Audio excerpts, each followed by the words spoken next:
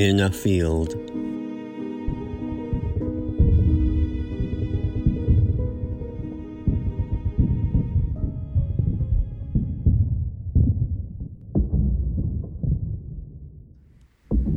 A half-dozen vultures sat their bulk upon the skeletal remnants of a lightning-struck tree, alone in the clearing, bare several seasons now and shorn of all finery, the essential limbs like fingers grasping at the sky, and worn pale by a sun which had not been seen in several days, polished smooth by a wind which screamed eternal through the trembling and naked woods.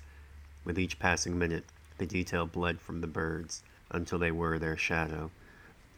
Wicked sickle curve of wings shrugged like shoulders beneath a hag's cloak, their form ominous against the coppery atmosphere. The soldier had been awake several minutes, listening to his own breathing. When he stood, snow fell from him in chunks and powder, low rumble of distant artillery. He slung his rifle and set out. The birds watched him always, and as he passed under the tree, one spread its wings, plenty wide to wrap around him whole. The feathers rustled in all that silence, and the soldier shuddered, as though they'd caressed the skin of his back. The chill settled into his muscles. He clenched his spine and held his shoulders back tight, and his whole body shook.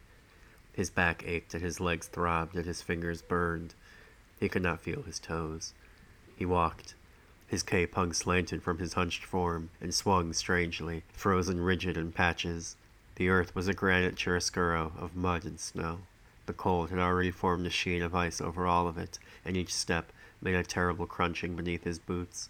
Eyes busy behind the little icicles that hung half-melted from his eyebrows, probing the gauzy twilight mist. All the forest beyond his immediate vicinity remained agonizingly opaque. His eyes saw shapes in that fuzzy gray, or else invented them, like walking through a dream. For a long time he followed a frozen creek bed, or anyway it seemed a long time. The soldier was lately finding his sense of time and proportion, and a great many other things, to be unreliable. His breath was ragged in his ears, and the cold air burned in his throat, and he did not like how little else he could hear over its din whenever he was moving. When he emerged up a muddy slope from the creek bed, the terrain continued to rise, and he found himself soon walking through a birch forest. More snow here, hard-packed, reflecting the meager moonlight. The trees materialized out of the darkness, one and two at a time, like ethereal beings. At one point, he thought that he heard footsteps somewhere off to his side. He stopped, making every effort to dampen his own breathing, wondering if he ought to duck, or somehow make his profile smaller. Nearly a minute passed. He didn't hear anything else, and he didn't receive a bullet in his temple, and so he carried on, tense at first, waiting for the rifle report that never came. He mused that he may not even hear it when it did. He'd lift his foot up to take another step, thinking nothing of it, and be erased from existence before it touched the ground. His teeth clattered so violently in his skull that he thought they would shatter. His head throbbed with the cold. At some point in that endless night, the clock ticked over, and it was Christmas. The wind started, and it did not relent. It came screaming down through the forest like a mountain lion. Bare branches quivered and bent before it, and the soldier rotated his direction of travel so as not to catch it straight to his face. His nose ached with the cold regardless, fingers locked in place by red knuckles. The wind grew teeth, blew shards of hail sideways like a weapon, frozen shrapnel shredding his cheeks, pelting his cape. He came to a tree cocooned in pale cobwebs, the detritus flailing in the wind, like angry spirits swarming around the branches. He nearly tripped over black roots, and his toes throbbed in half-frozen socks. The top leather of his right boot had begun to separate from the sole, and pressed chunks of snow slid between his toes with each step. The whine of the wind rose and fell like some lunatic choir. A faint fuzziness crept in at his ears and fingertips and around the edges of his vision. In the dark, he stepped out onto air and slid some dozen feet down a rocky ravine wall.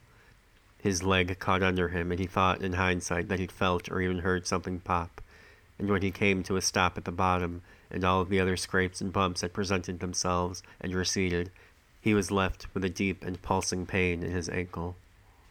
He did not even try to walk or pull himself from the wet and heavy snow which held his lower half tight. The wind here sounded distant. The soldier could hear his own breathing. He tilted his head back, cushioned by the snow. Dull, rusty clouds were roiling low in the sky. The wind sounded even farther, and at some point there was nothing to be heard of it. Snowflakes filtered down from the sky, and the world all around sounded especially small, as if his ears were stuffed with cotton. His eyelids closed, and he let them, and made no urgent effort to reopen them, and possibly several hours had passed when he finally did. The forest was steeped with a meager blue-gray light that made everything appear ghostly and half-formed. Pre-dawn. The soldier rose from the fog of lingering dreams with one manic heartbeat. His eyes had found a buck, no more than 20 yards ahead. The animal was studying him.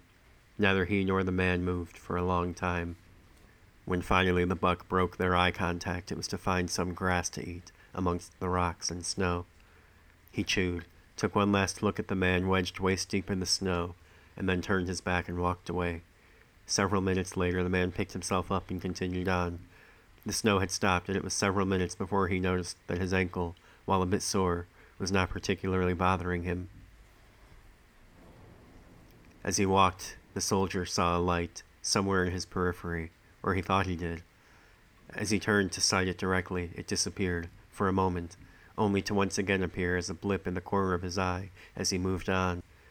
Nothing more than a little dot, a terrestrial star. It played this game for several minutes, appearing and reappearing through the trees, somewhere out in all that darkness. The soldier's eyes adjusted, and when he emerged on the edge of an open field, he found the daylight had grown just enough that he could almost see reliably across to the other side, the far tree line perhaps a quarter-mile distant. The place was flat and featureless, save for the broken stalks that rose shivering from the mud. As he walked, the daylight grew, and then the small light appeared again, off to his right, at the approximate center of the wide clearing, a lone candle flame amongst low, hunched figures. The soldier stopped, didn't dare even drop to his stomach, for fear of making any movement at all in the overbearing stillness. None of the figures moved. They crouched 100 yards from where he stood. The sky grew lighter with each passing minute, and eventually the soldier took a few hesitant steps towards the grouping. Closer and closer he moved, avoiding the crunching snow wherever he could manage it, but no matter how much noise he made, none of the small crowd gathered there moved. He drew near and found the figures arranged in 2 concentric rings. A manger scene had been set there in front of a large boulder. Mary and Joseph, the wise men, all mannequins, polished and featureless faces turned toward the empty cradle, straw bedding fluttering now and then with the breeze. The lone candle set atop the rock, wax melted to the flat, altar-like surface, small flame twisting about in the murky dawn. Around this wooden party of adulates there stood a ring of 6 dark-robed figures, just shy of 7 feet tall, the soldier guessed, their construction hidden by garment and shadow. He suspected by their total lack of movement that they were of similar make to the holy mannequins they seemed to watch, but he would not go near enough to peer beneath the hood at any of their visages. He felt the silence of the place as a tightness in his chest. A translucent film wrapped itself around the jaundiced moon, already faded into the coming day. It squatted low over the horizon, sinister purple sky, upper right crescent shaded so that it seemed to hang canted from a string, cratered face gazing down on the darkly rolling land, sickly glow outlining 2 long-fingered clouds, floating past like the snout and periscopic eye of some cosmic crocodile, approaching its unlucky meal, out past the ragged tops of naked trees in some wretched land, beyond man's sight and at the outermost fringes of his imagining. An artillery bombardment began several miles to the north, closer than anything he'd heard in days. He turned and walked west, back into the trees. When he looked back, the candle had been extinguished. There was something reckless within him that day, and he walked well into daylight. Soon the sun had risen entirely, and he did not slow his pace. The perverse thrill animated his legs, and when the clouds broke and the sun shone down on him, he felt as if he could walk clear across Europe. That night he found a barn. The inside indicated that it had likely been abandoned sometime within the last year.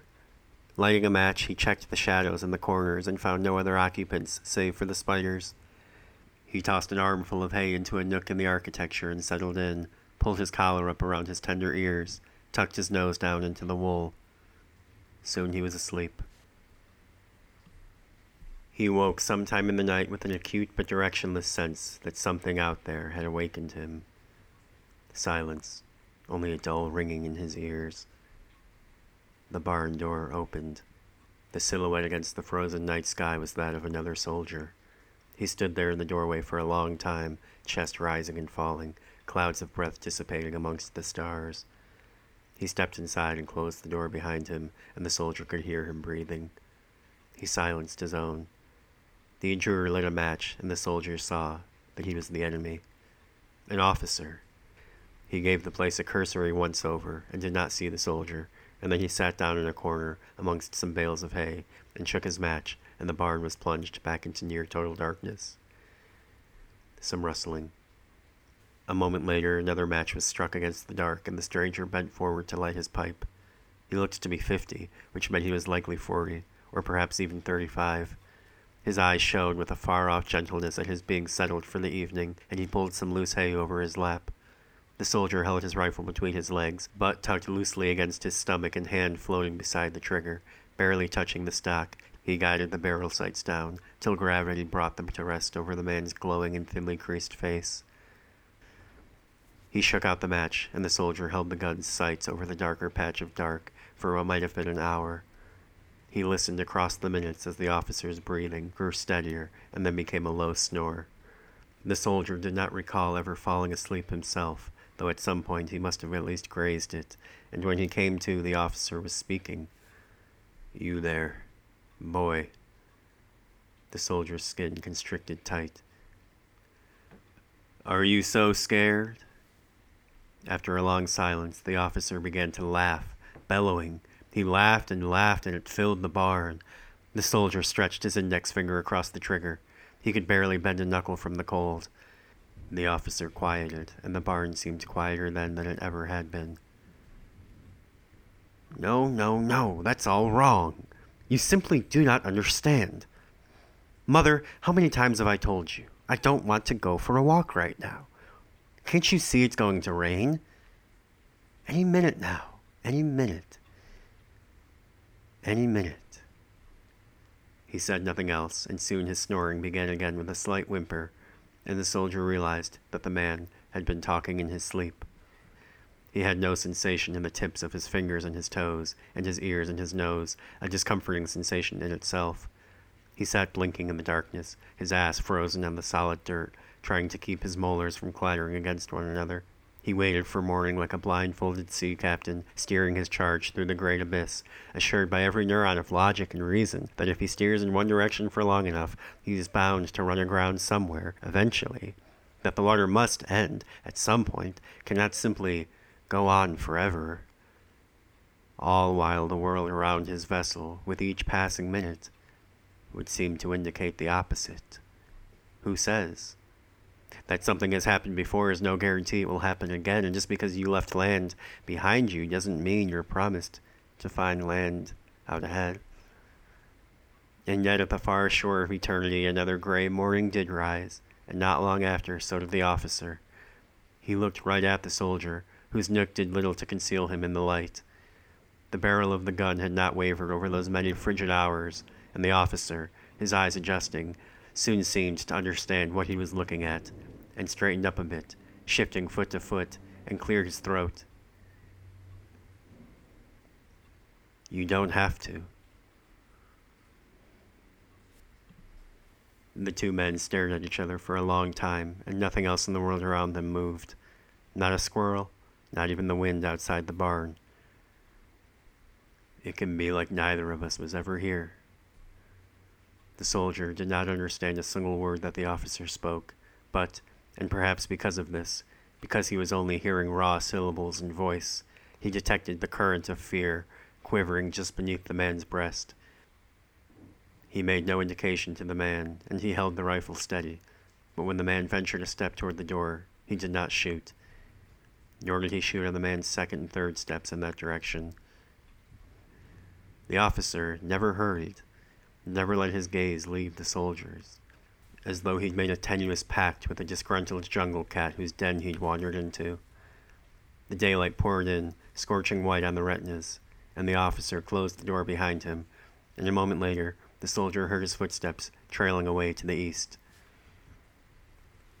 He lay there several minutes after that, perched and soot-faced, blinking like some stunned nested mammal. His bones ached and joints seized when he tried tenderly to stand. In moving, the cold inside of him became fresh again, as if he'd shaken it loose from all the deep places where it had burrowed and allowed it to run anew across his skin, and every part of him recoiled, shrank. He stepped outside, shielded his face. The sun was shining, and it took a moment before he could bear to open his eyes more than a sliver.